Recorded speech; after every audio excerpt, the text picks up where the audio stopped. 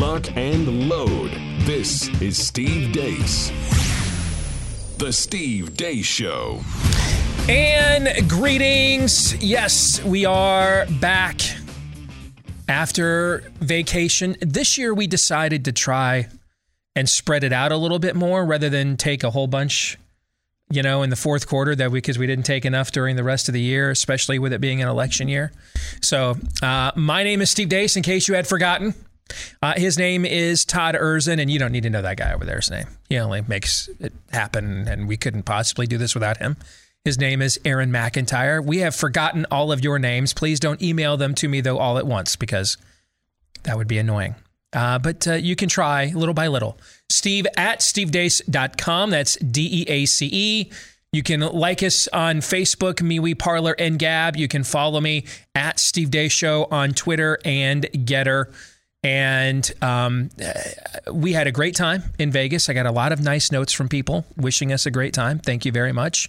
I'd only been there for business before. I'd never been there for pleasure. We saw a bunch of shows. Only one of them, the Blue Man Group, I thought was okay. I've never been into them. My wife's a big fan. She was disappointed, but I had no anticipation, so I thought it was okay. I don't know what the Cirque du Soleil Beatles show, that was my idea. I don't know what that was. I was like, what the hell is this? I mean, I had that look on my face. I had that mullet GIF guy, WTF look on my face, like throughout the vast majority of it. Okay. I never in my life thought I would hear you say the Cirque du Soleil was my idea. Well, it was a Beatles show. I hardly know you anymore. It was a Beatles show, so I thought it was okay. And then we went to the top rated, according to Yelp, we're in Vegas, got to see a magic show. We figured it'd be David Copperfield, right? No, it was some guy named Chris Angel that I guess has been around forever. Oh, yeah. I never heard his name before. And then his show starts off with this like massive montage of all these pop culture icons referring to him or having him on their shows, from like Oprah to Adam Sandler to all kinds of people. And I'm like, how is it possible I've never heard this guy's name before? Magic. Right? Yeah. But he was that was fairly enjoyable. But we had a great time. One of our chief mucky muck here at Blaze Media, he recommended we stay at the, Aria. We stayed at the Aria, and it was very, very nice. Yeah. And the Italian restaurant there, the Carbone restaurant, I mean, it was, I'm a bit of an Italian food connoisseur, obviously, being a little Sicilian myself, and it was phenomenal. The ambiance and everything. I will tell you, though, I did see, and it was two things that were hard not to notice.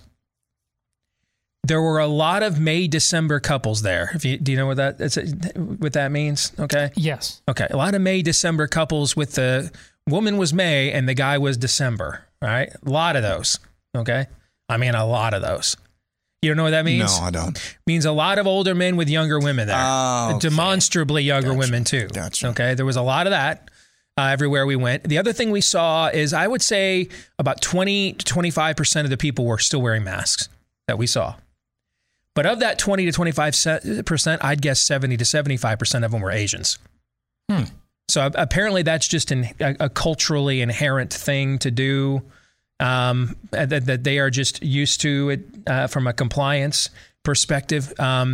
So that was kind of our big weekend trip. I know you moved into a new house. Yes, we did. All right. Yeah. So the McIntyres, you guys are like an official family or something now. You got a kid in a house. Exactly. No one died? No one died. You didn't kill each other over your first house move? Poor guy in our small group rolled his ankle really bad, but other than his ankle being completely obliterated, nothing was damaged in the move. Not even your relationship. Not even our relationship. I mean, don't take that for granted when you're married. So you guys pulled that one off. That's cool. Maybe with a teething toddler, the Lord decided one annoying McIntyre was enough for you guys at this particular moment. Yes. What did you guys do?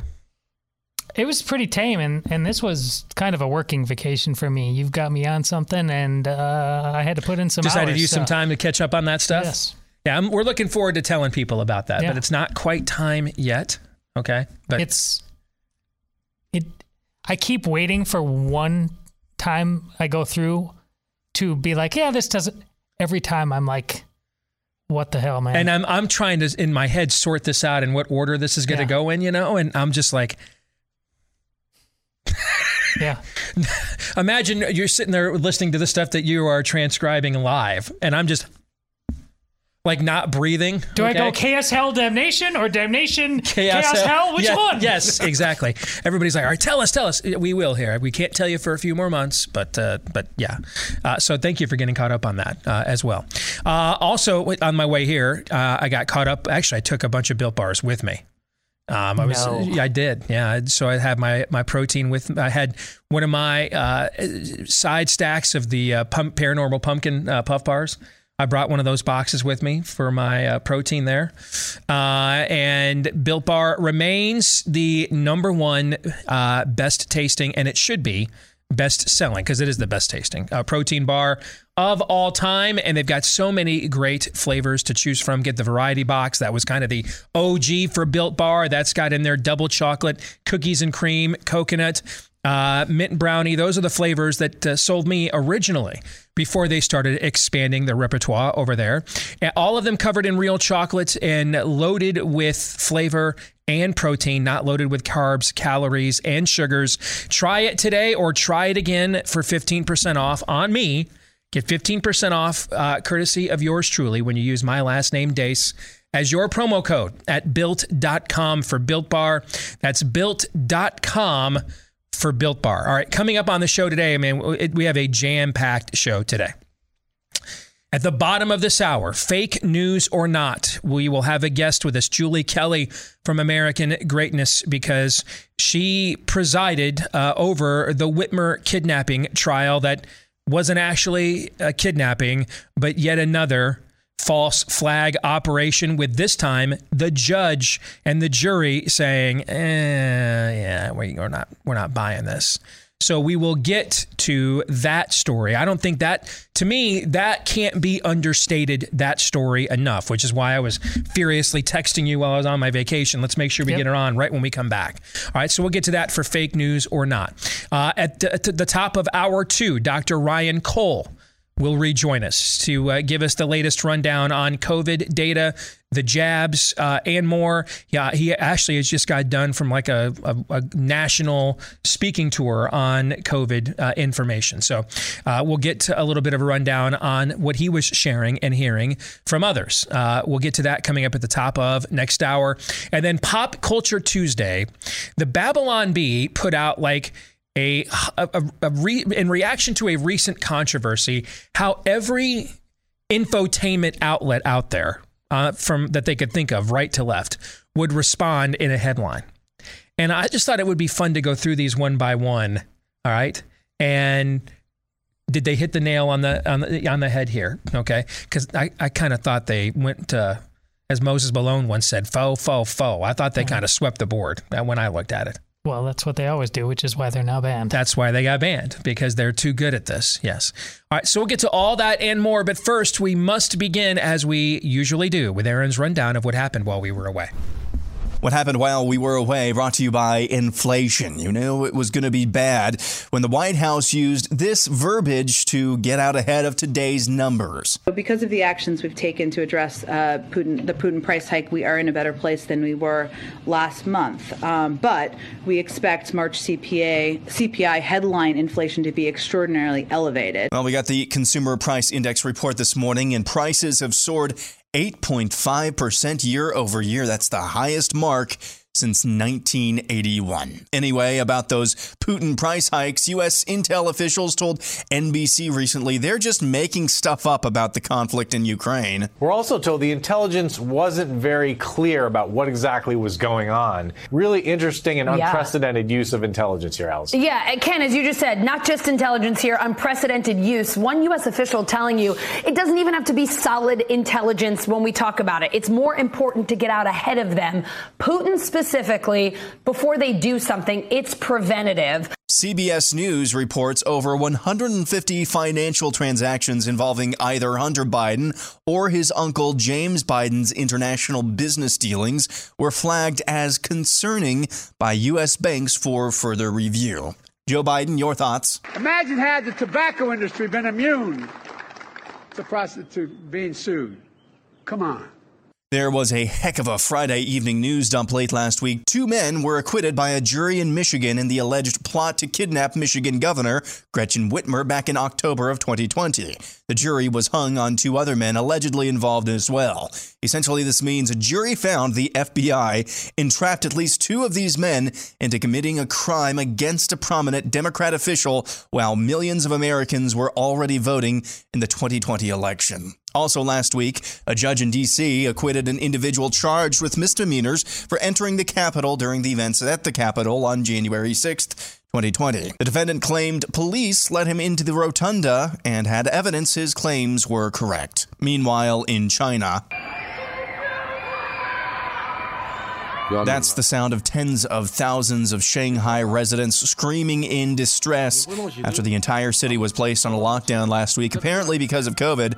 Videos have been surfacing on the regular of those who have purportedly taken their own life as extreme starvation hits the city of 26 million residents, all locked in their homes with apparently no plan on when they can come back out. The city of Philadelphia has reinstated its mask mandate as COVID cases in the Northeast begin another uptick. House Speaker Nancy Pelosi tested positive while we were gone, along with Attorney General Merrick Garland, a couple of congressmen, Adam Schiff and Joaquin Castro. So there's that. The largest individual shareholder of Twitter, Elon Musk, is not joining Twitter's board of directors after all. Musk's appointment to the board last week was apparently contingent upon him promising not to own more than 15% of the shares of the company. Musk's shirking of the board invitation is causing some to speculate if the billionaire is planning a more hostile takeover of the company. Yesterday, Florida Governor Ron DeSantis announced a new initiative aimed at helping fathers strengthen their families. There was actually an article, a column in the New York Times that said, it was titled, "The Nuclear Family Was a Mistake." And you have other people that kind of poo-poo the idea of father. I just want to be sure in Florida, we are not going to be following this propaganda. We're going to put programs in place that support fathers and help families stay connected and engaged with each other. The $70 million measure funds programs to support fathers and help families stay connected. Groomer update. Here's a random elementary school teacher. Kids as young as 3 and 4 are actually aware of their gender identity, even if they don't have the language for it. Also very aware of who they like and who they don't like. Heterosexuality is pushed on our kids on a daily basis at a very young age. Media, through books, the first Disney movie that you saw. To say that pre-K through 3rd grade are not ready for such topics is actually internalized homophobia and transphobia.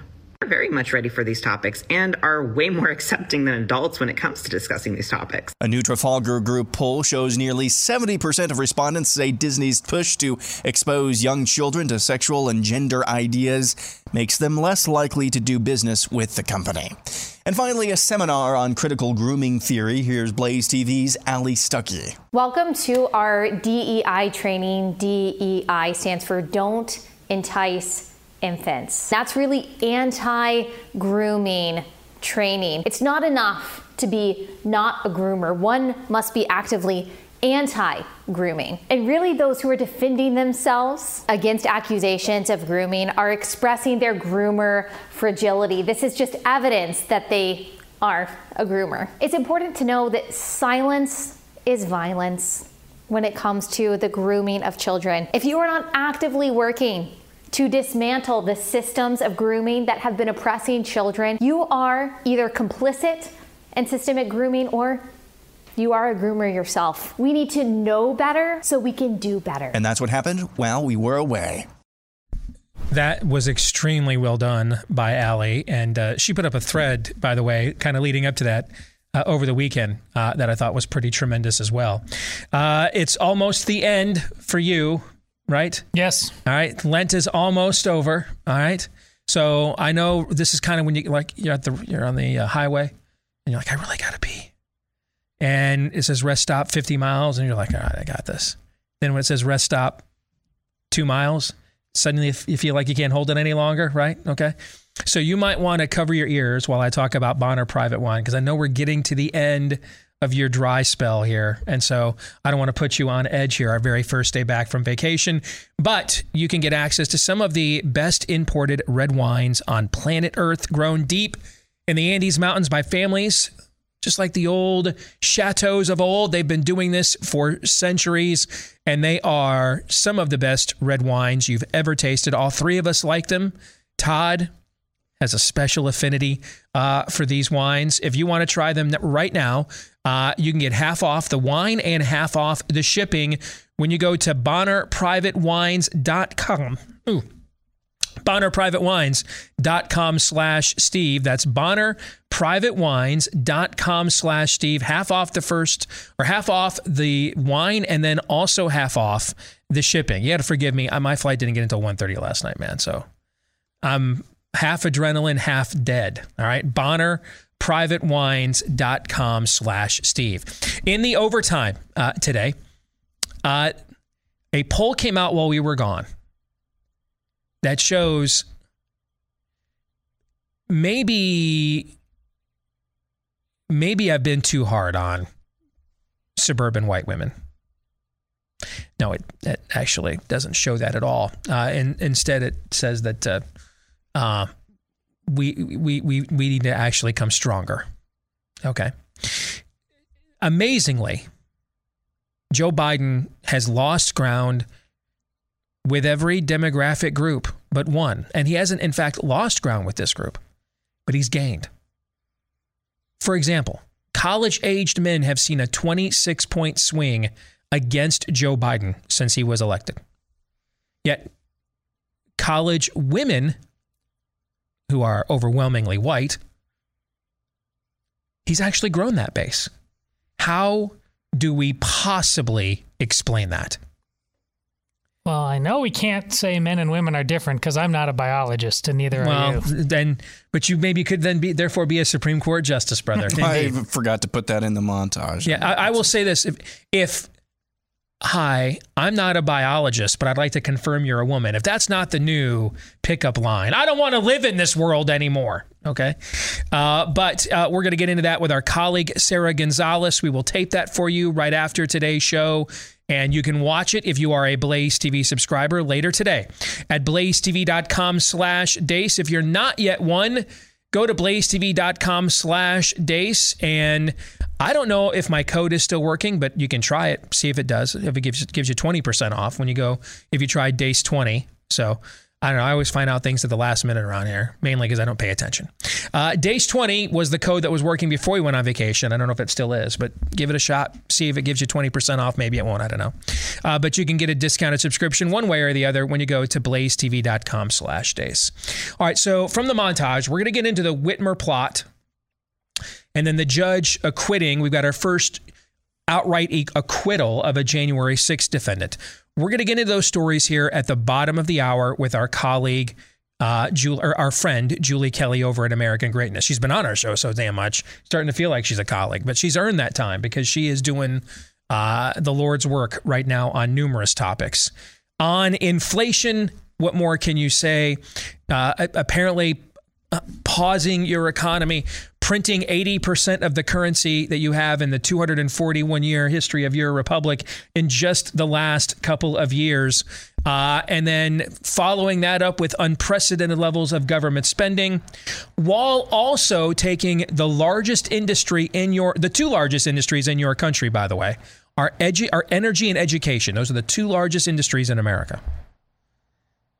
And has government done anything in the last couple of years to wreck the output levels of those two industries? Can you think of anything that's gone on the last couple of years that might have hindered the productivity that we have seen from the energy and education sectors? Anything at all come to mind? Let's go, Brandon. Indeed. So when you do everything wrong, these are the results you get. I don't know how else to. I don't know what other analysis to add to that. Other than you and I are the ones that will suffer as a result. Is having 150 flagged financial transactions for the president of the United States' son, is that bad? Is it disconcerting to have the family of the president of the United States financially beholden to our chief geopolitical rival. I was reliably informed by that journalist at the disinformation conference that if you're not interested in it, it doesn't matter if it's good or bad. It's not on your radar. All right, so let's get into the Elon Musk thing again, okay?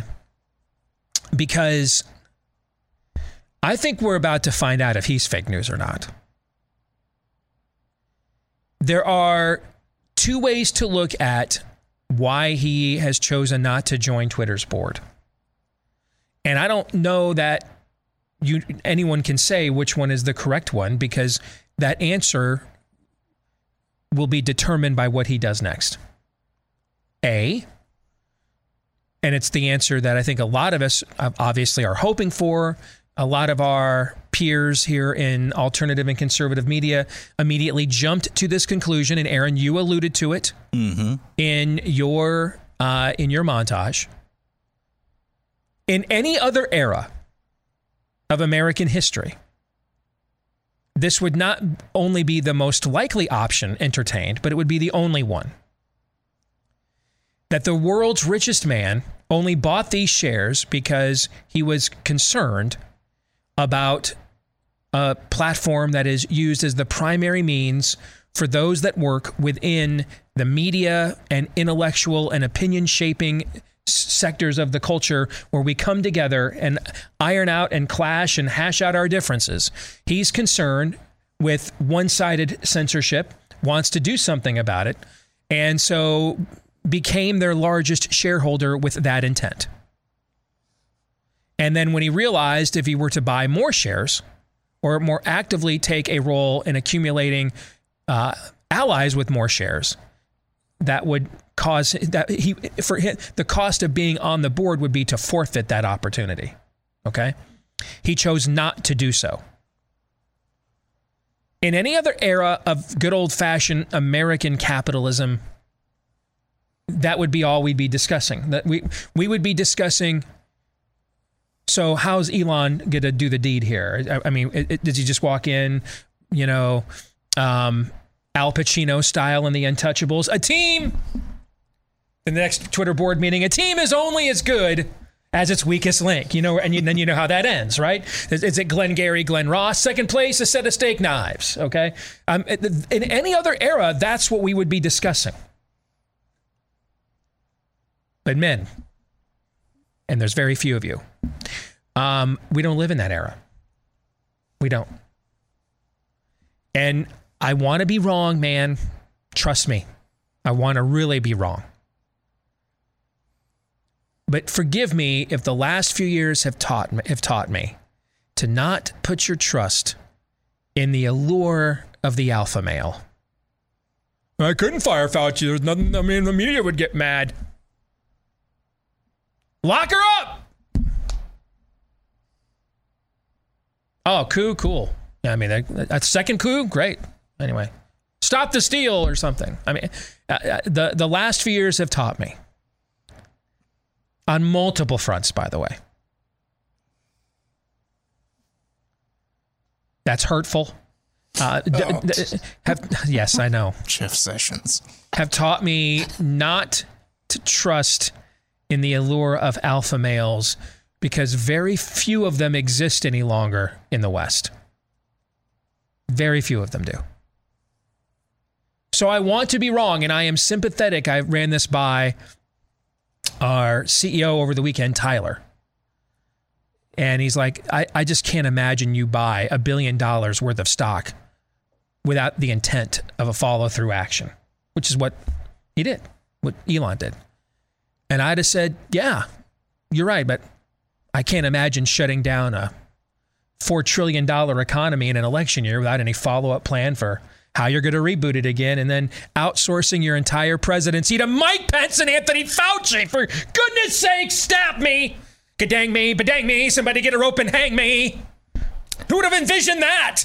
But we watched it happen, and we're all still paying for it as we speak. And then he endorsed Dr. Oz, who was for self-mutilation surgery about a decade before any of us actually knew what the hell it was. Okay?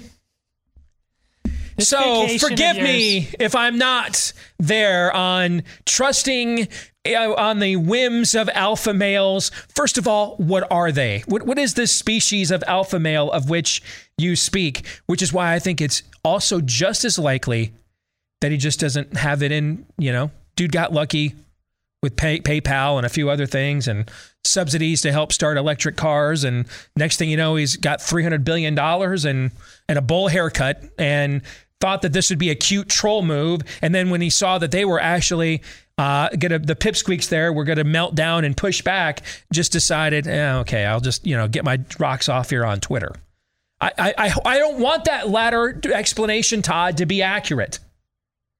But remind me, unless you live in the state of Florida, the last time you put your trust in an alpha male and it came through here in the West, go, and I'll wait. This vacation of yours was fantastic. You took the crazy voices in your head, you pulled them closer to you. You dialed their voice up to 11. I'm all in. You were supposed to tell me what you just said there doesn't make any logical sense, Steve. Of course, the dude's going to war. That's what you're supposed to tell me. Nope. I don't know. I don't know why you would buy $1 billion in stocks, consider getting on the board, and then shirk that offer or that appointment if you didn't have larger designs. It's clear that Twitter internally is panicking a little bit about this. Now, it doesn't take much for them to panic because they're all made up of leftist wimps. But they took off a day, according to the Post Millennial, a Canadian publication, they took a day off to deal with the stress of the Elon Musk news, guys. So whether or not that's just them being soft, which it is, or there's some there. I don't know. I need something to hope for. And so I'm going to say, yeah, he is planning a hostile takeover. I hope. Yeah. Here's the thing. The money, as much as that is, he can lose. Which is why I think you're right to ask all the questions you ask. The problem is they get alligator arms when they go across the middle. Yes. And when it's one thing to be all bravado and to talk at the line of scrimmage, but once you go across the middle and you think and you may, but you don't know, and you never will. Just to prove Todd's point, when was the last time we mentioned or you guys heard about a bombshell episode of the Joe Rogan Experience? Yes, great point. I mean, I've worked in media professionally at a high level in two fields, sports and politics. And the two things I've seen, and on the politics side, sports, I wasn't good enough to be an active participant, but on the politics side, I've not only been a commentator, I've been on the field, in the game. I've been into extreme wealth homes to raise money for causes and candidates. All right. And I'm just going to tell you, in both of those arenas, the Fords, guys, I'm a Detroit Lions fan. The Ford family is one of the most successful and ongoingly successful families in the history of American enterprise, right? Mm-hmm. They bought the Detroit Lions in, I think, 1962 and have won one playoff game since then. Daniel Snyder had Elon Musk money, then bought the Washington Redskins. What the hell has that been? You know what I'm saying? For 15 years now. Mm-hmm. In politics and sports, I've seen a lot of guys with extreme wealth can become complete idiots and manginas, fanboys, jock sniffers, morons, giving money to all forms of causes just because they want to feel like they belong. And then more times than not, I'm wondering, how did you get all this money? And then what am I doing wrong that I don't have it? All right. Julie Kelly is next.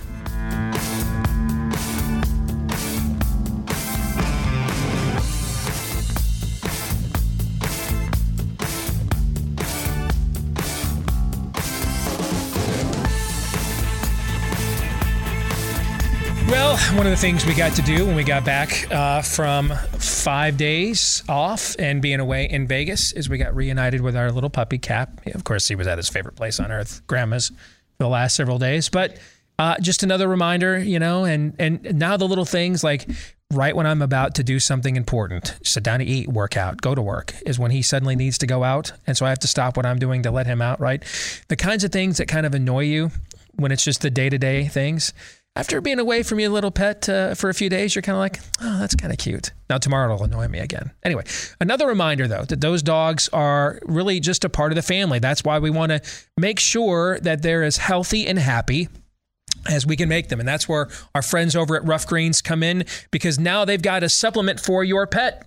Because it needs one for the same reasons we take so many supplements these days, because they strip a lot of the vitamins and minerals and nutrients out of our human food that we need for mass distribution. And they do the same thing before it leaves the factory to your pet's food as well. Rough Greens is the supplement powder that puts all that good stuff back in. And our dog Cap absolutely loves this stuff. Maybe you're thinking, hey, I don't know if our dog will. We'll try that first bag on us for free. And see if you don't see a difference in your pet in 2 weeks or less. That first bag is free. You just pay for the shipping when you go to roughgreens.com. RUFF is where you can go. Roughgreens.com, or give them a call at 833-ROUGH-DOG. Let's bring in our good friend Julie Kelly over at American Greatness for this week's Fake News or Not. Good to see you again, Julie. How you been? Good, Steve. How are you? Hope you had fun in Vegas. We did have fun. Thank you very much. And, you, again, were ahead of the curve, just as you were on what's been going on with January 6th, but on this Whitmer kidnapping trial. And throughout this ordeal, I have been following your up-to-the-minute tweets on the proceedings as you monitored them. Mm-hmm.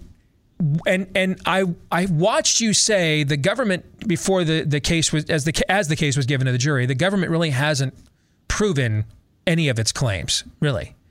But still, how many days of deliberations before you thought, wow, we might actually see justice here? This jury might actually, they might nullify what the government tried to do here. They might stand up to this.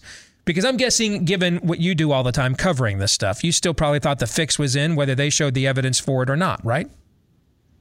For sure. I'm so jaded now, Steve, that I thought that the FBI or DOJ would have some kind of plant on the jury. Like, that's how...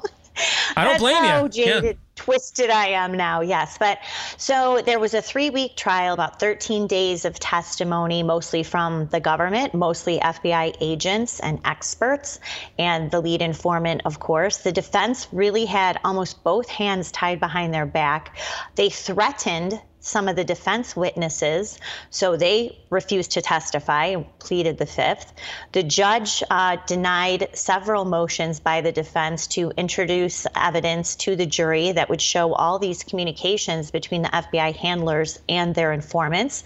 The judge denied that. So the government had everything going for it, but I think they're so arrogant and thought for sure that this jury in Western Michigan would reject the FBI entrapment claim. So, Steve, they went into deliberations last Monday.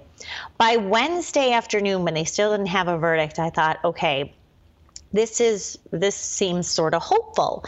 And then Friday morning, when they came back and said that they had verdicts on some of the counts, but could not resolve the guilt of the other counts, I started to feel a little bit hopeful. But Steve, I was so nervous. I was so nervous when they were announcing the verdicts. I could hardly type on the computer, because I thought, if they come back with these men being acquitted, being found not guilty, this is just one of the biggest embarrassments, humiliating defeat for the Justice Department, really, in its history. And that is exactly what happened. 2 men acquitted, 2 men found on a hung jury, not a single conviction in what the government considered one of its biggest domestic terror investigations in recent history.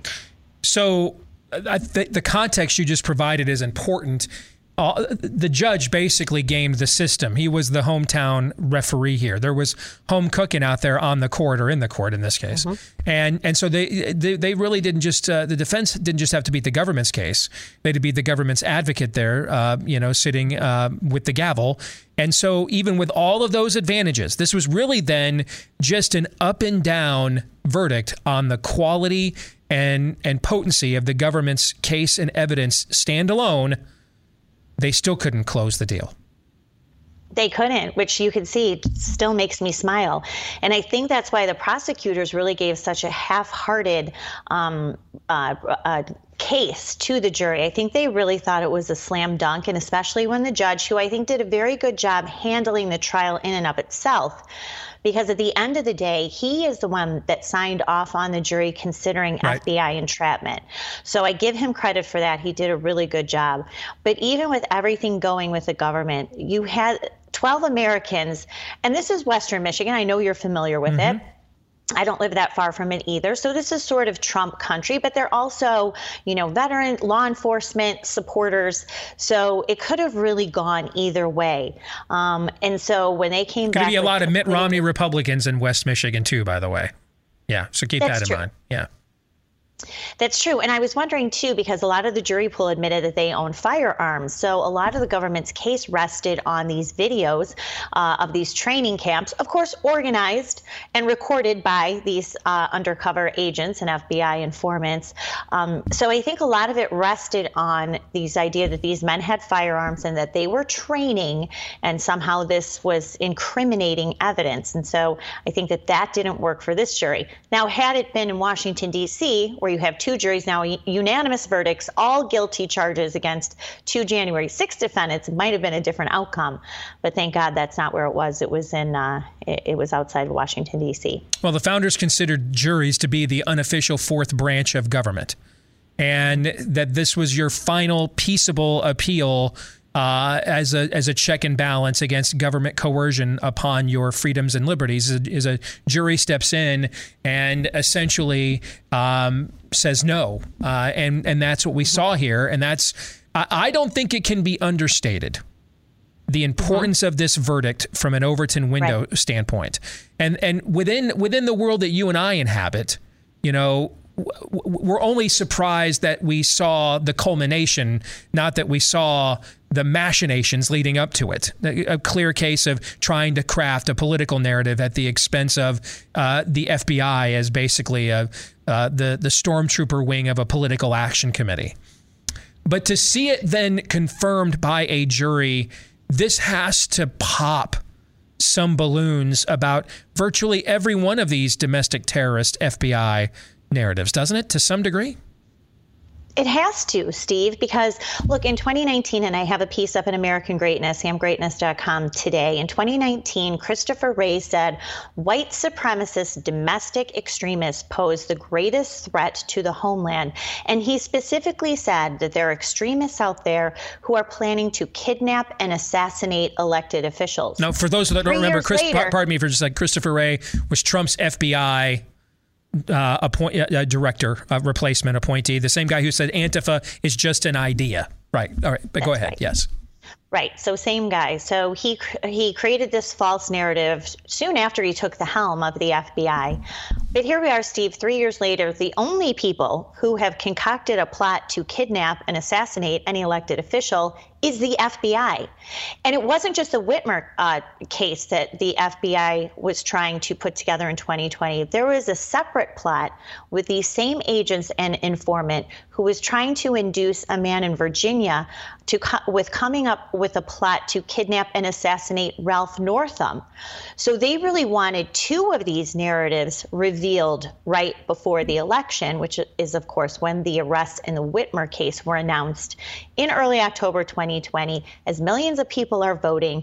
Wall-to-wall headlines, Gretchen Whitmer on the sob story publicity tour, Joe Biden ranting from the campaign trail, how Donald Trump is inciting right-wing militias who want to kill Gretchen Whitmer. Of course, all that coverage has disappeared, right? But this is another example of the FBI interfering in a presidential election to sabotage Donald Trump and help the Democratic nominee for president. We don't know how many votes were influenced by this fake, phony kidnapping caper, and we will never know. So one person's entrapment is another person's sting operation to stop something terrible from occurring, right?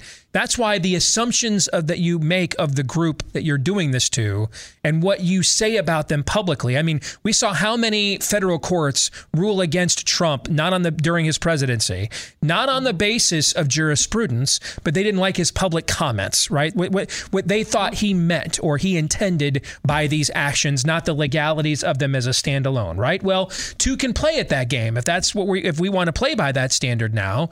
And so I think, yeah, I mean, you and I would love if we had a law enforcement division capable of stopping terrorists before they terrorized, right?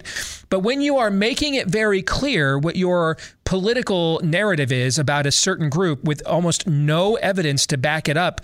So for example, a bunch of white grandmothers have to take their false knees and false hips out at a TSA because Mohammed Atta and a bunch of Saudis hijacked planes one day and flew them into the towers, right? Because we can't make any assumptions, all right? So a bunch of elderly white and black women have to take their false, hips out and knees out and everything else behind a curtain because we can't make any assumptions. But when it comes to this issue, we can make all kinds of assumptions with no precedent and no evidence whatsoever just to fuel a political narrative. I mean, hey, if you go find enough men who are on the outs with their wives and haven't felt a female affection for a while, and send them a hot woman who portrays herself as a prostitute, eventually a few of them are going to pay up, right? Because biology kicks in.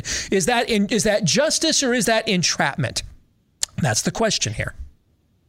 Well, and Steve, what was really illuminating is how the FBI, number one, stitched this group together. These men did not know each other before the FBI got together, started tagging them on social media. Another man had been under surveillance since 2019 because he was making anti-government and anti-law enforcement posts on social media. So this is not a network of people that were already aligned. No. Okay. No. They aligned these people together. Yes, they did. They aligned them. They also made up a fake militia, the Patriot 3% movement, not the 3%ers that we hear about, a separate one where you had FBI informants who were portraying themselves as the head of these state militias, then pulling these men into making the lead informant one of the commanding officers of one of these militias. It was all optics. It was all orchestrated. These militias did not exist. The Wolverine Watchmen, which was supposed to be sort of the conduit, all these men, militiamen who stormed the Lansing Capitol, they wanted to kill the governor. It was a Facebook page. That was it. So allegedly, when the key informant was looking up Second Amendment rights, Facebook algorithms prompted him to this Facebook page. Now, how many times did that happen? During lockdowns, during George Floyd riots, and certainly we know for a fact they were doing it. Stop the Steal hashtags, all of the anti-Biden hashtags. We know, and I've seen this in evidence for January 6ers, is that Facebook was fully in with helping the FBI surveil these hashtags, surveil these groups who were protesting the regime or the incoming regime.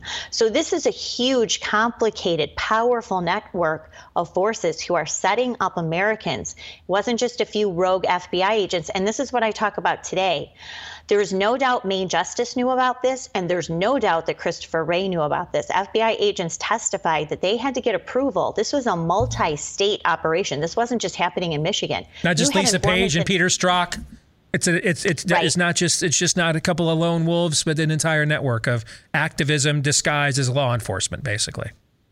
Right. This was a multi-state operation, numerous field offices, numerous informants and undercover agents. They used drones. They used airplanes to collect evidence against these defendants at the various excursion locations where they lured them into. This was a costly, complicated operation, and there's no doubt that Chris Wray knew about it. The real question is, what did William Barr know about it? Did he sign off on this? Did he notify Donald Trump what was going on? Did he tell him before the arrests were made, as people were voting across the country, hey, this is what's coming, this is going to be a political firestorm for you, which of course it was. Just another FBI election interference orchestrated at the highest level, and no one has stepped up and taken any accountability, shocker, but the media certainly isn't asking those questions either. Well, hey, if you want to get an alibi for the worst mass shooting in American history, you want to stop a guy from blowing up a gay nightclub, or a kid from shooting up his school, or the worst child predator in American history from coaching an Olympic team, ignore all those warnings, because we've got a political narrative that we've got to further and fashion here. This is really fascistic kind of stuff, Julie. I got about a minute here. I'll give you the last word on that. Yes, it is fascism. That's why between what happened in the Whitmer case, it isn't strictly tied to what happened on January 6th. These are the same people in charge of DOJ, the FBI, the lead agent, special agent in charge in Detroit was moved to the D.C. FBI field office several weeks before January 6th. All of this is tied together. When people talk about political prisoners, what Putin is doing, we have just as powerful, unaccountable interests and administrative ruling state who wants to take out and punish half of the country for supporting Donald Trump. It's very dangerous territory. It is destroying lives. And of course, as usual, most Republican leaders are completely silent on this. You've done, again, phenomenal work on this, Julie. Keep it up. All right, I know I keep saying that, but you keep doing it. So keep it up. Well, thanks for helping me cover it. You bet. God bless you. Take care. Gentlemen, right, thoughts on that conversation? These people did not even know each other. The government used Facebook algorithms and other things via social media and over the internet to connect them to each other. This is just classic entrapment.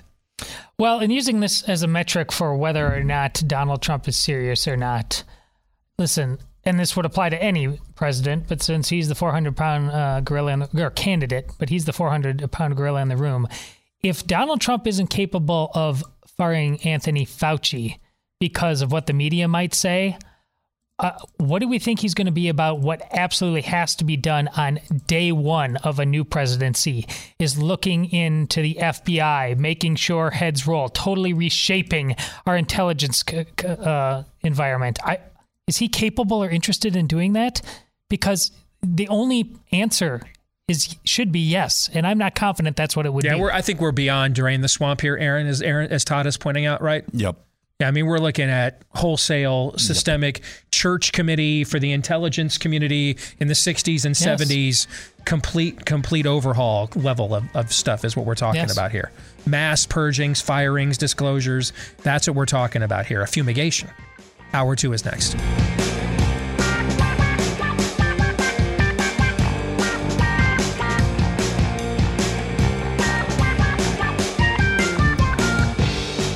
And we're back with Hour 2, live and on demand here on Blaze TV, radio, and podcast. I am Steve Deace alongside Aaron McIntyre and Todd Erzin. Let us know what you think about what we think via the stevedeace.com inbox, which you can access by emailing the show, steve@stevedeace.com. That's DEACE. Like us on Facebook, MeWe, Parler, and Gab. Follow me at Steve Deace Show on Twitter and Getter. And for those of you that are podcast listeners, thank you very much. Please, if you've yet to do so, leave us a 5-star review and hit subscribe or follow, whichever applies on wherever you podcast from.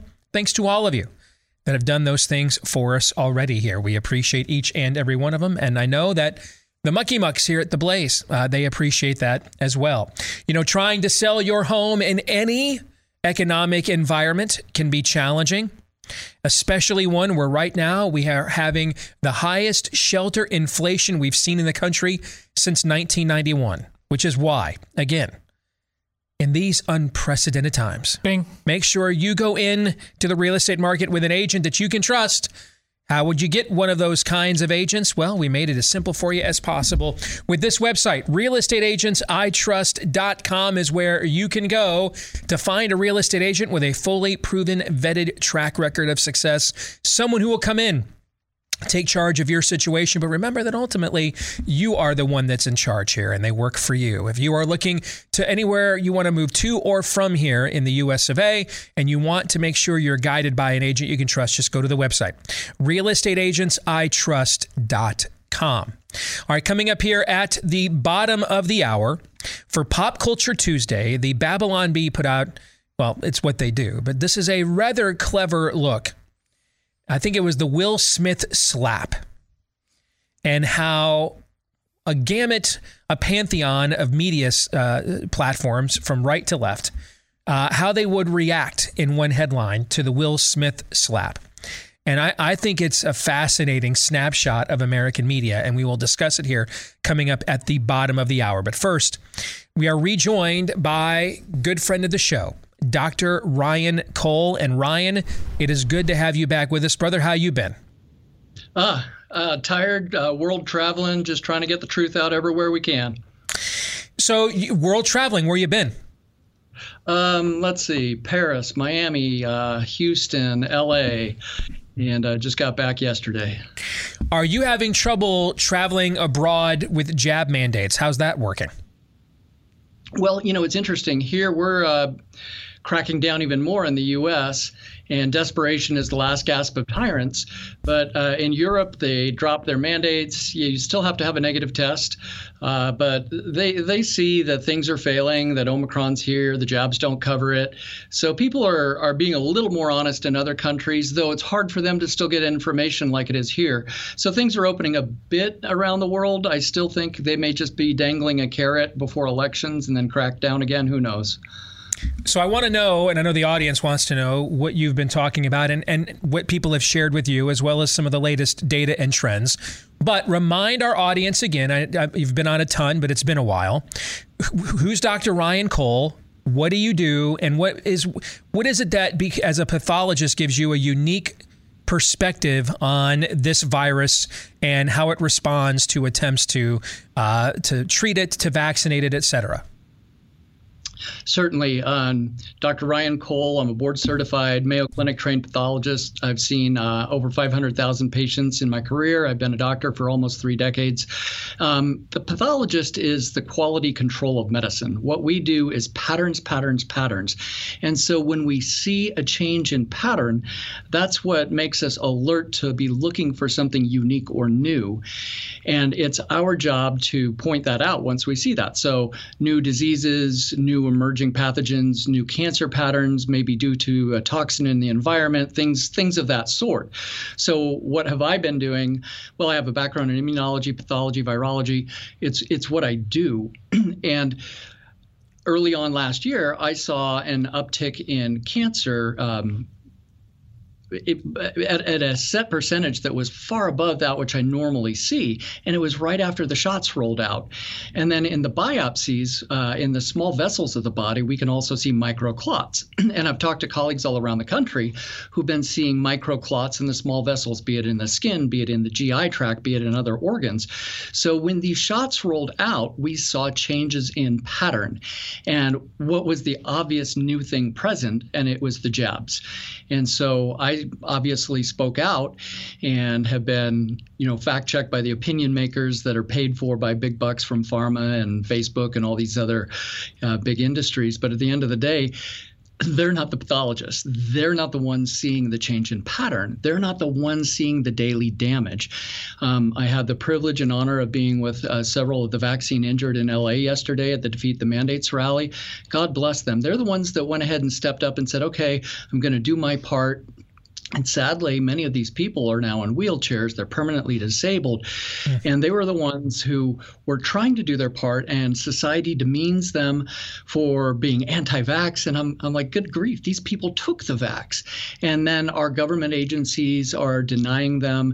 Our government agencies aren't putting the funding towards the research. I've been working with Steve Kirsch and others in the Vaccine Safety Research Foundation, trying to find the mechanisms of action. Here's a perfect example. Clots. This is from a mortician. I've got about another dozen of them next to me right here. These are extremely abnormal clots that are being pulled at the time of body preparation in the mortician's office. And these are abnormal clots. And now from studies around the world, Dr. Pretorius in South Africa and others, we're figuring out this spike protein that this jab makes your body make. It makes your body into a toxin factory. is making these clots that the body can't easily break down. So it's things like this on a daily basis. I'm looking at autopsy tissues from around the country that get sent in from coroners. I'm looking at clots from other labs and morticians. I'm looking at tissue biopsies. I'm doing consultation work, looking for the deposition of spike protein in different tumors, looking for the deposition of spike protein in these clots, as well as in the autopsy tissues in the hearts of young men and young women.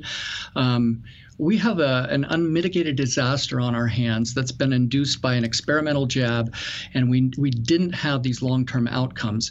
So it's we pathologists that are the quality control, and I am sounding the alarm bell. Yes, COVID's fading, but the shot needs to go away immediately because this damage is severe. One more shot, that third jab seems to be what tips a lot of people over into wildfire cancers.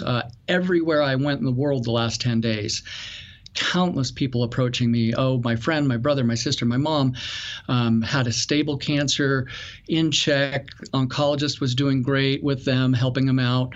No advance of the tumor. The moment they got the second or the third shot, they have stage 4 disease and they're on their deathbed. It is happening left and right. Denying it is evil. Over the last 25 months, so March of 2020, can you give our audience an idea, Dr. Cole, how many samples of COVID, whether it's infections, whether it's post-infection, whether it's during post-treatment, during post-jab, post-mortem, etc., in totality, how many pathological examples or samples of COVID have you personally witnessed and studied over the last 25 months? Okay, as far as patient testing, we've done over 175,000, almost 200,000 patients. In terms of biopsy samples, I've seen in the last 2.5 years close to 100,000 biopsies. That's, just kind of my workflow here in the lab. And so out of those 100,000 biopsies and seeing the cancer patterns, that gives me a pretty good indication. Now, people will say it's anecdotal, and I can say, okay, I'll grant you that. 100,000 is still a lot. And if I get 2 or 3 endometrial cancers a year and all of a sudden I'm getting 12 or 20, that's a lot. If I see 700-800 melanomas a year, and now I'm seeing 1,500. That's a big uptick. That's a big change. Lymphoid conditions, atypical lymphomas, leukemias. Say I see 50 to 100 a year, and now I'm seeing 200 or 300 a year after 2021. That's a lot. These are significant increases. These are significant upticks. And when I talk to other pathology colleagues, it's funny because a lot of them are stuck in universities and that whole pharma university federal system. I was talking to a gal in Houston who's a pathologist, and I asked her, and I won't say what university she's at, but I said, "Are you seeing it?" She said, "Absolutely." And I said, "And are you saying anything?" She said, I can't. My job is gone if I say something." So the advantage I do have is I'm independent. I've been independent for 2 decades. So I can tell the truth. I wish my other colleagues would be. If everybody en masse would join together and say, okay, I don't care if I'm in this big institution, this big group, whatever, we're all going to step forward and tell the truth. I think a lot more people would wake up. I love the idea that hundreds of thousands of studies, samples that you've studied as anecdotal evidence. You mentioned social media fact checkers. Have any of them come to your lab to walk through any of the samples that you have yourself witnessed or studied, or sent you a counter pathologist to study your findings whatsoever? What's been, so you're shaking your head no there, they have not. Then what's the counter evidence then to what your studies are showing? Just Pfizer and Moderna claims? The counter is ad hominem attacks, no ad rem. They don't, they say, well, we say no, and they'll bring somebody that's in a completely unrelated medical field, or, a microbiologist that may, be a desk jockey doing a little research project at whatever university, but they're not doing what I do. They don't do what I do on the daily basis. So I just laugh because I have the facts, I have the data, I have the cells, I have the blood studies, I have everything, and and they just have their opinion, and that's what all it is. It's not it's opinions, it's not facts, and so it's circus of the absurd in terms of them even trying to criticize what I'm doing. I do have 2 documentary crews coming in the next month. So look, people say, oh, he's blowing smoke and he's exaggerating. No. We're going to document it. I'm bringing in 2 very, very large, well-known national groups that are independent as well, and I'll show them step by step how we examine things, where the tissue comes from, the backgrounds, the histories, of course, HIPAA protected. But, the evidence is here. This is the fact, the solid evidence of medicine. This right here at the microscope, it doesn't lie. The cells don't lie. The tissues don't lie. The proteins don't lie. The patterns don't lie. It is what it is. Whether people like it or not, it is what it is. So am I sounding the alarm bells? Absolutely. Do I want people to stay safe and protected? Yes, that's my job. In medicine, we took that oath. First, do no harm. That's physical harm, psychological harm, financial harm. That oath is to humanity, to the patient. I am here to protect humanity, and that is what is in my heart and soul to do. Whether it's convenient or not, I can guarantee you it's been inconvenient. All the attacks, the business loss for, quote, unprofessional behavior, simply sharing science. Anybody can come here. I invite all my colleagues all the time. If you disagree with me, wonderful. Bring data. And we can discuss it on behalf of humanity so we can always do better on behalf of humanity and the patient. Let's go back to the beginning. Remind our audience, what is a spiked protein? How is that different in terms of a post-injection response from a traditional form and methodology of vaccination? And why did cutting edge science decide to go to this methodology instead? Well, because they could, because it was a, quote, emergency. So this methodology they went to, if you go back to a conference at the Milken Institute, and Rick Bright and Tony Fauci are sitting there talking about mRNA technology, and certain individuals had interests in certain companies, and they said, gosh, well, if we had an emergency, well, we could use this new mRNA technology. A traditional shot vaccine takes a virus and kills the virus through radiation and a couple other chemical fixation steps, or takes a protein from a virus or a bacterium and makes it inert and dead and biologically inactive. And they'll mix that with other ingredients, give you a shot, and that protein doesn't replicate or anything. It just stimulates an immune response, and your body makes a reaction such that you develop, quote, immunity to this disease, as in you can't get the disease again. Whereas this technology, it injects a gene sequence into your body, which goes into your cells, hijacks your cell machinery, and then makes your cells make the spike. Well, they picked the spike because it's on the surface, it's easy for the immune system to access, and they know that it stimulates the initial immune response. However, the virus as a whole has 28 proteins that can be immunogenic. So they could have picked any number of proteins from the virus to try to vaccinate against. The problem is they're using a new technology making you make your body make the spike. So here's the other really big challenge. And this was a study that came out of Stanford just a couple of weeks ago, Dr. Roltgen et al. And they looked at this synthetic mRNA that's being injected. Well, that synthetic mRNA, because of our RNA usually has one of the nucleotides is uridine, and they put pseudouridine in it. Well, they put a bunch of it in it. And what their study found is it's not breaking down. mRNA, your cells make messages mRNA all day long, so cells will make different proteins for, muscle or collagen or skin or hair.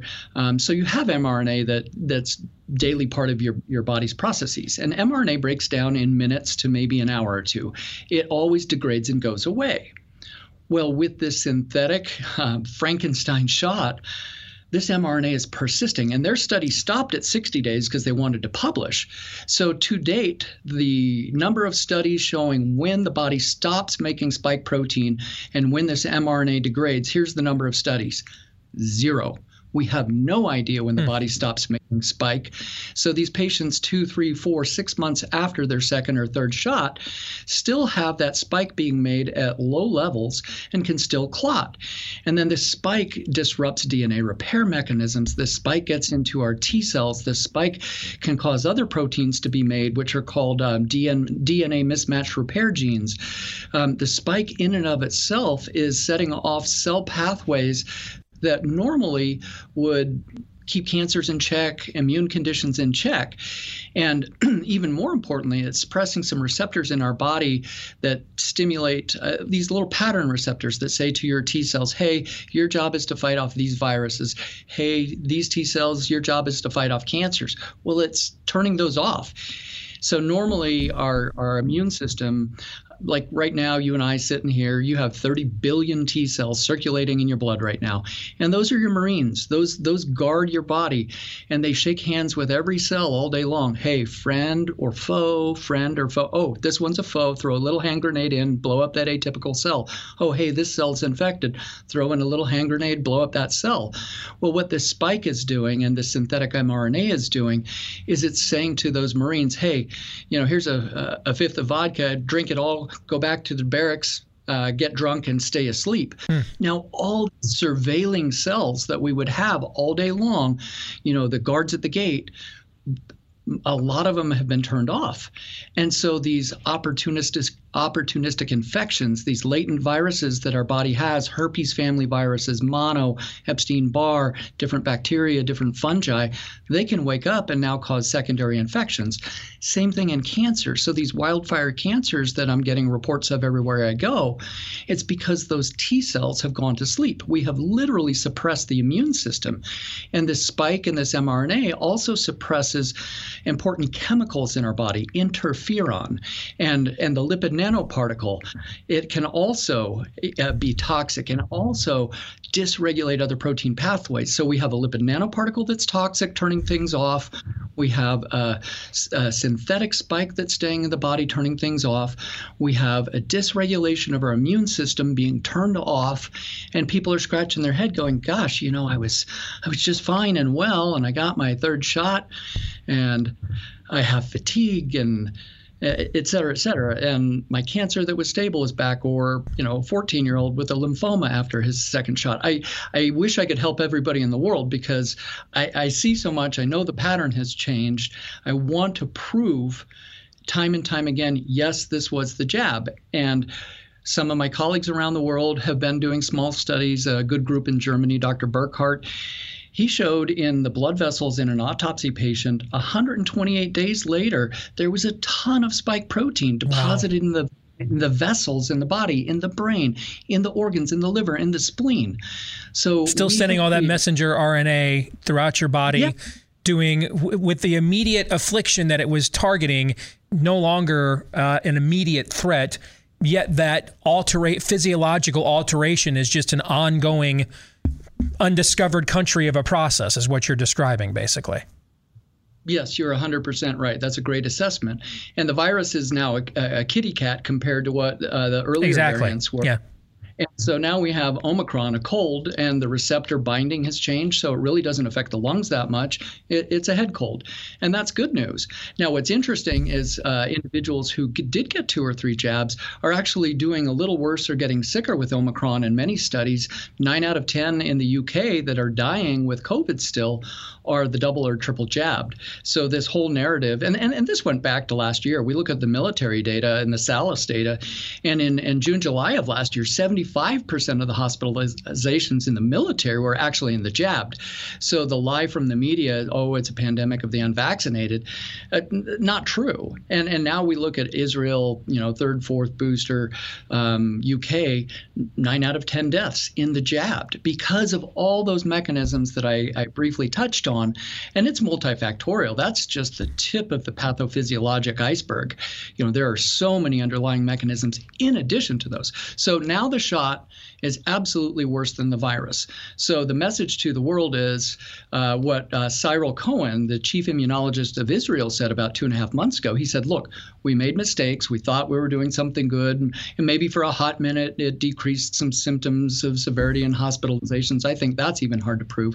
But even if it did, once Delta came along, different story. And so he said, we need to stop the boosters. We need to stop passports. We made mistakes. This is the immunologist, the chief immunologist of the nation of Israel, who was in charge of their vaccination program. And after he said that, what happened? Silenced. So other people know it. Other countries are opening wide up, saying no more boosters. The CDC in Europe, their CDC said, okay, no more boosters. I think that's a good thing because people in parts of the world at least are starting to be honest and doing this post-mortem on COVID, this look back and going, hey, time to stop. This isn't working. And we have a new virus. I tell people, and I shared this from the stage in LA, wrong shot for the wrong protein, wrong virus. Wuhan went extinct over a year ago. That virus isn't even here anymore. They haven't modified the shot since Wuhan. We have Omicron. It's nonsense. It's like saying to a healthcare worker, flu season's coming. I want you to get your flu shot. I have some expired leftover flu shots from the variant 5 years ago in the freezer. Why don't I just give you that one? Mm-hmm. People would go, of course not. That's nonsense. So here we are. All right, I've got about 4 minutes left and so many other things I need to ask you about. All right, so let's try a rapid fire round. Prominent sports show in Australia last night talking about the need to investigate the amount of athletes that they are seeing collapse out on the playing field. Now, we just had an NCAA tournament with 68 games, high cardio stress environment, all played by young men that are in that prime age that even the government bought off regulators are warning about myocarditis with young men of that college age, right? Okay. And yet we're not seeing any of that domestically with our own athletes. How do we explain that? In some of the other countries, they're using AstraZeneca and not Pfizer. I think wherever we see more Pfizer used, we're seeing more reactions. I think also a lot of these young men opted for the early one-and-done J&J way back when. I can't prove that, but I don't know. I'm grateful. I think a lot of them. I am too, but I think if we're going to be critical thinkers, we need to answer that question on our own end, I think. I think a lot of them didn't get that third shot. And I think lately I've been seeing that third shot is what tips people over. So, okay. And a lot of them, because we rolled out shots earlier than other countries, I think they're far enough outside of that risk window as well. So I think that'd be another factor that would explain it. Okay. Did Operation Warp Speed save a single life? If you look at it holistically, did it save a single life? Maybe a handful early on, but, and in retrospect, I call it Operation Warped Greed because we don't have the long-term studies. I'm worried about the long-term effects now. Go ahead. To that point, real quick, we're seeing excess death. That's the problem. Yeah. In the vaccinated versus those who are COVID recovered and unvaccinated, the death rate in those who've gotten the shots is higher. The insurance data confirms that. A marked increase in death and disability ages 18 to 64, off the charts, 40% increase in claims of disability and death. We're seeing more damage in the long term of those who've gotten the shot. When was the last time you recommended somebody in your care or get one of these jabs? Never. And I never will. No, this is a dangerous technology, whether they use the same technology for flu, RSV, HIV. Lipid nanoparticles are dangerous. mRNA we know persists when they put pseudouridine. I will never recommend an mRNA shot with a lipid nanoparticle ever. Where are we at with trust of public health? Truth plus transparency equals trust. If you don't have transparency, which we know we didn't get from the CDC and our health agencies, or if you don't have all the facts, which we know they were withholding from us, you don't get our trust. So in public health, how many health messages did we get over the last 2 years? We didn't. So truth plus transparency equals trust. Until those first two happen, we have no reason to trust any agency or business or government or whatever it may be. That cross applies to life. Truth plus transparency, then you get my trust. Two more. How is it possible Moderna went 0 for 8 for nearly a decade trying to bring various mRNA products to market. Pfizer had never even spent considerable resources into this arena. And yet within the span of a calendar year, they were able to bring, quote unquote, successful messenger RNA vaccine technologies against a novel coronavirus in that amount of real time. What's the benign, innocent explanation for that? I think there was just too much money involved. They had a no-risk contract with the government. They got their own billions. They had something new that they wanted to try. They've been tinkering with it for years. Like you said, they failed. Bourla from Pfizer said, hey, look, I don't know why 2 years ago they said, hey, we're going to work on mRNA. It even shocked, the CEO of the company. So when you get a bunch of money thrown at you and say, hey, go for it, I guess they just said the benign thing is, well, got a bunch of money, let's give it a go. That would be, I think, the innocent explanation is follow the money. Finally, but scientifically, bad idea, yeah. Finally, Peter McCullough, who I know you know well, said a week ago that this is like a bad science fiction film, and that it appears the motivation here was basically to condition people to just take an ongoing, never-ending regimen of these sorts of these genetic shots as the new cutting-edge healthcare of the future, and that's what this episode was utilized for. Agree or disagree? Agree. Yeah, Peter's a brilliant man, and I think that's a fair assessment. I think they wanted to, try medicine 3.0 or whatever, but it was in retrospect, it was obviously a failed experiment, and I feel for those, and I don't judge anyone who did or didn't do it. What we need to do now is help those who have been injured by it. Ryan, you've just been a tremendous badass to this entire thing, brother. Thank you very much, as always, for bringing it. We appreciate you. All right, God bless. Thank you, Steve. Always an honor. You bet. All right, gentlemen. The floor is yours. He reminds me a lot of Scott Atlas. We've had Dr. Cole on at 3 or 4 times now, Atlas about the same, and just how you see them transformed over time, that they've now been in the arena that we work in all the time, and just the level of giving 0 Fs that seems to be increasingly part of their life, and thank God for that, because they're going to stand on this wall probably for the rest of their career. The public trust thing, the boy who cried wolf. Well, the boy who cried wolf in this context is the medical establishment. As we've talked about really since, I think, April, when we recognized of what was really going on here, April of 2020. What happens when Captain Trips actually happens? Yeah. There will be enough people whose trust is irrevocably gone that thing could get bad real quick. And you really can't blame them. When you break this trust, it has disastrous consequences. Well said. More in a moment.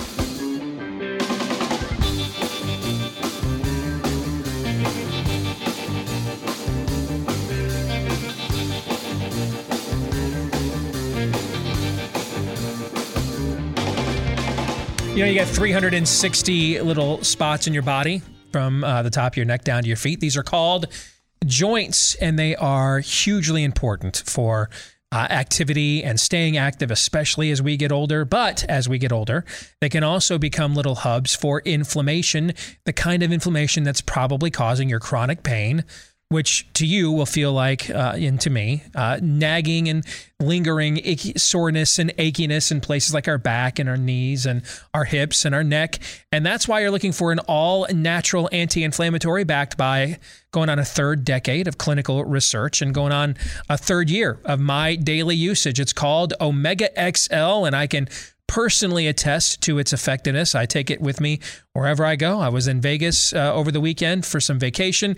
I took my Omega XL there with me as well. If you want to give Omega XL a shot and see if it doesn't do for you what it has done for me and so many others, you can try it right now. Buy one, get one free. Buy one bottle, get a second one for free when you visit omegaxl.com/Steve. Again, that's omegaxl.com/Steve, or you can give them a call at 800-844-4888. All right, let's get to Pop Culture Tuesday, when we look at the intersection between pop culture and conservatism. And I would say so far the pop culture story, moment, event of the year was the Will Smith slap at the Oscars. The reverberations of that are still being felt. And let me say this just as a side note, and maybe I'm showing weakness because I didn't get a lot of sleep last night, okay? But while I still absolutely reject the notion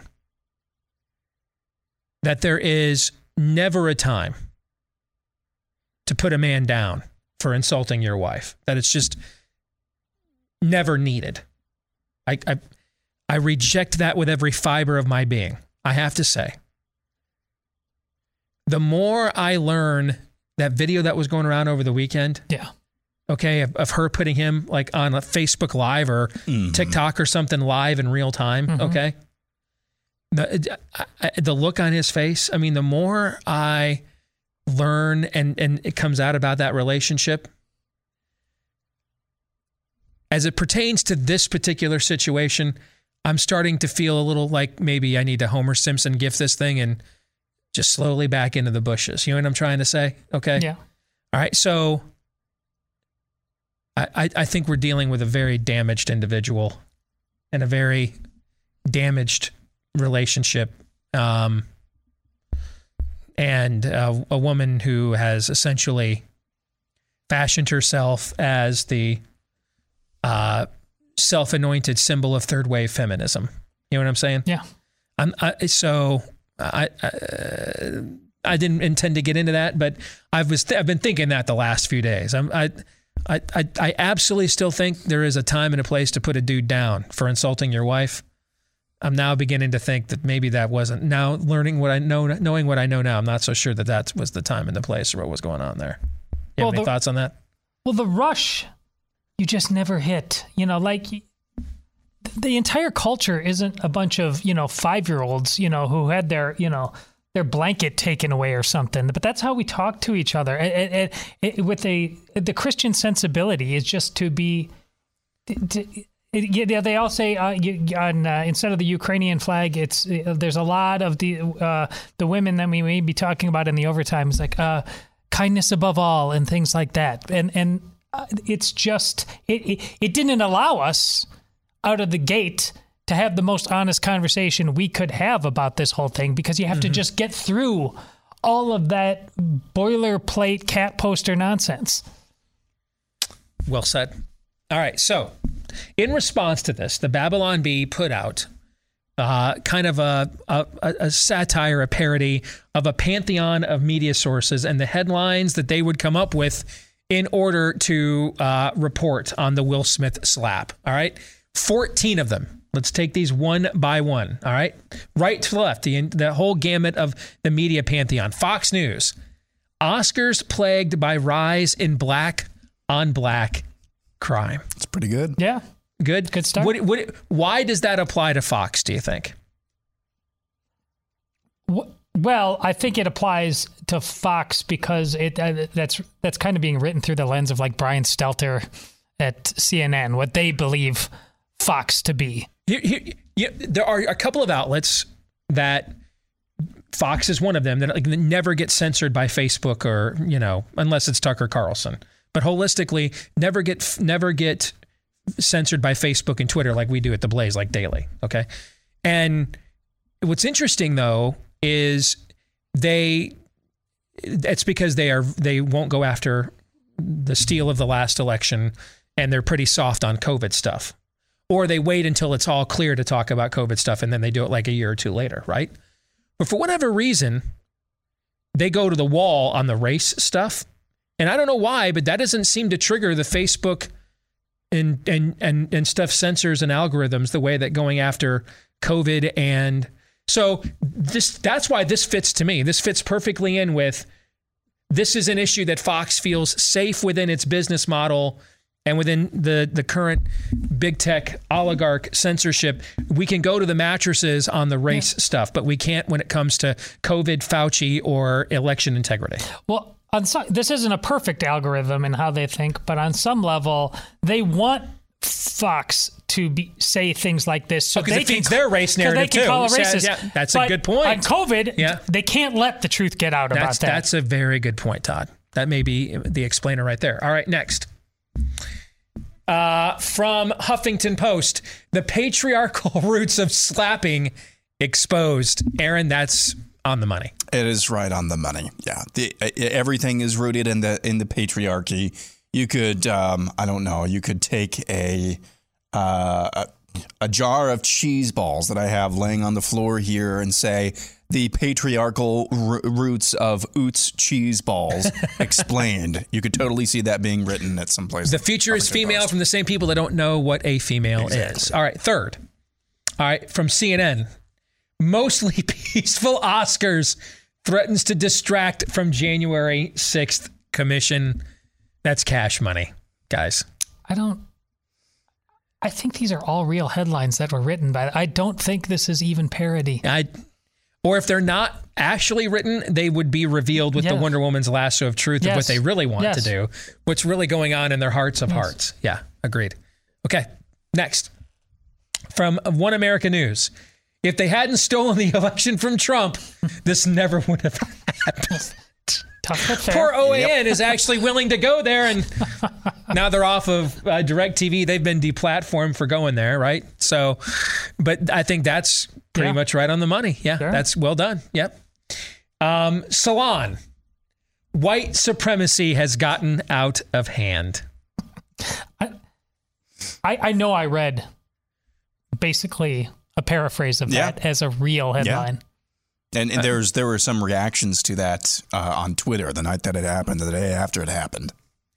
Before we continue on, parents have a fundamental right to direct the upbringing of their children, but that right is more under attack than ever before. For grooming supposedly not being a real thing, there certainly are one hell of a lot of groomer videos done by groomers out there on social media I'm seeing every single day, right? There are. So if you want to support the rights of parents, talk to our friends and invest in our friends over at Alliance Defending Freedom. They represent all of their clients pro bono, which means they require tax deductible, easy for me to say on 4.5 hours of sleep, tax deductible donations from folks just like us. I've donated to them. I wouldn't ask you guys to donate to something I'm not willing to donate to myself. They do first class work in this field. If you want to support them with your own tax-deductible donation, you can do so today at adflegal.org/Steve. ADF, pardon me, for Alliance Defending Freedom. adflegal.org/Steve. They take these cases all the way to the Supreme Court if necessary, but they need our help to fund those cases and causes at adflegal.org/Steve. All right, next. This one is from Snopes. False. Will did not slap Chris. Chris's cheek struck the palm of Will's hand. Yep. That thing that you just saw with your own two eyes, you did not in fact see, nor did it even happen. I have a question in all this. Who's Chris Rock?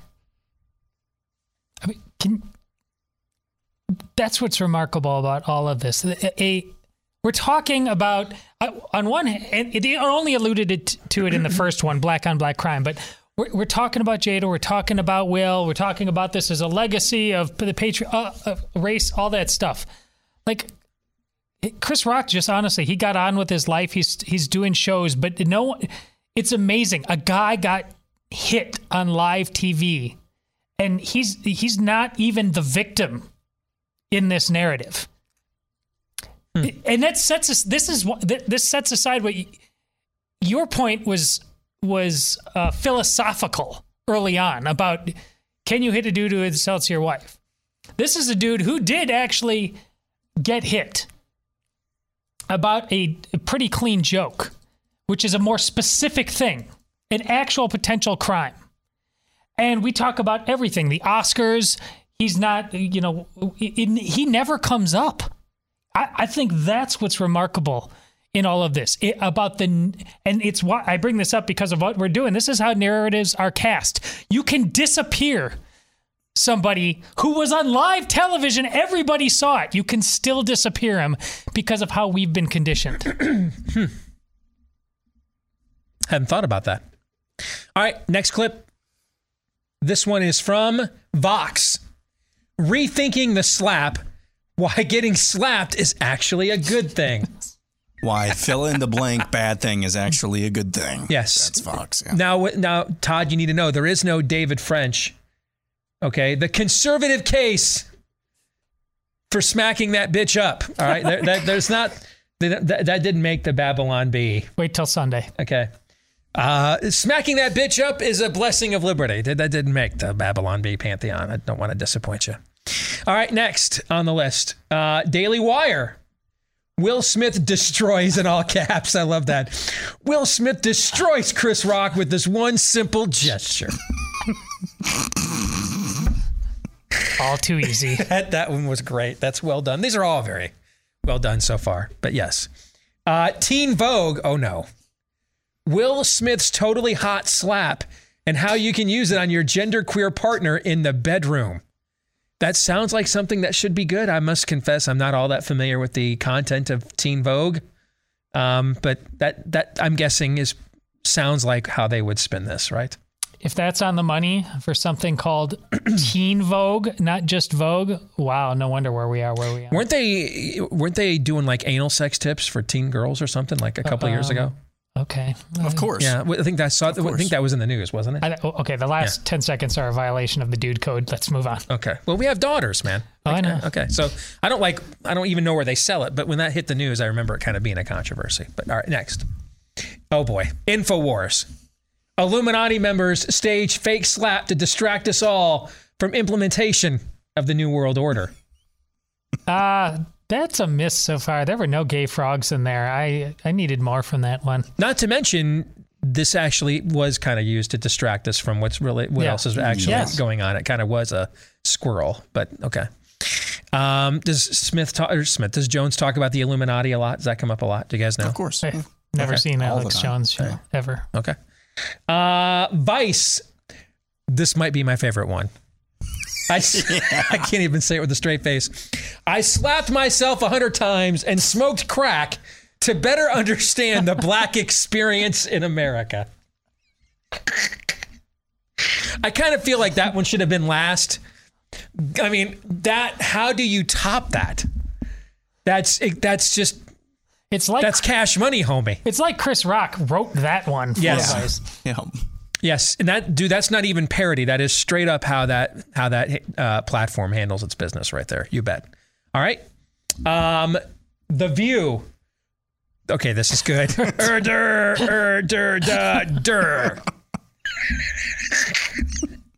right, that might be the best one. Especially in light of the conversation we're about to have on the overtime. Were you? Yes. Yeah, great minds think alike. Okay. Not the Bee. This is the Babylon Bee's editorial site that's not satire.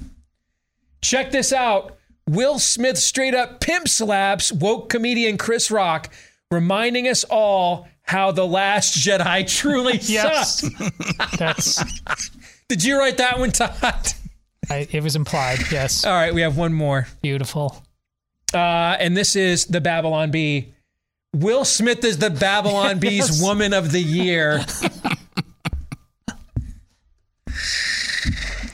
Oh, folks, when you've got places where a lot of data mining takes place in foreign countries, and those foreign countries are faced with distress like war, it is absolutely a target-rich environment for cyber thieves and scammers.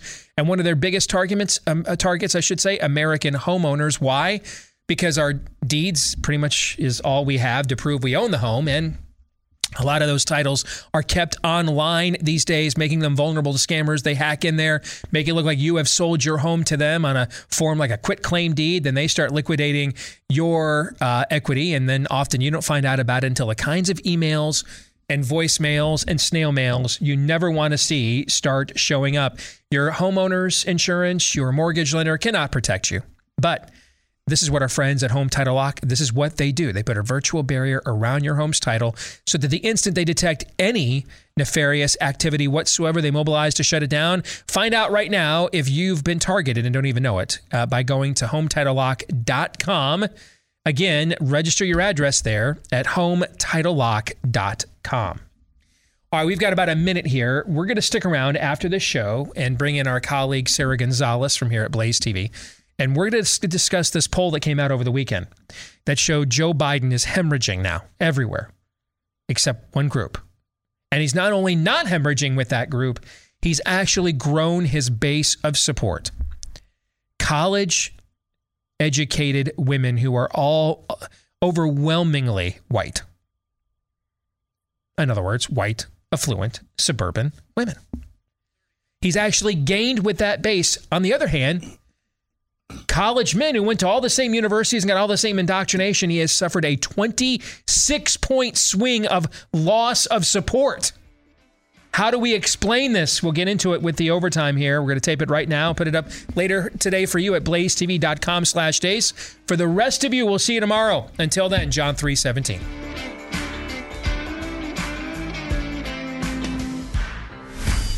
This is Steve Deace on the Blaze Radio Network.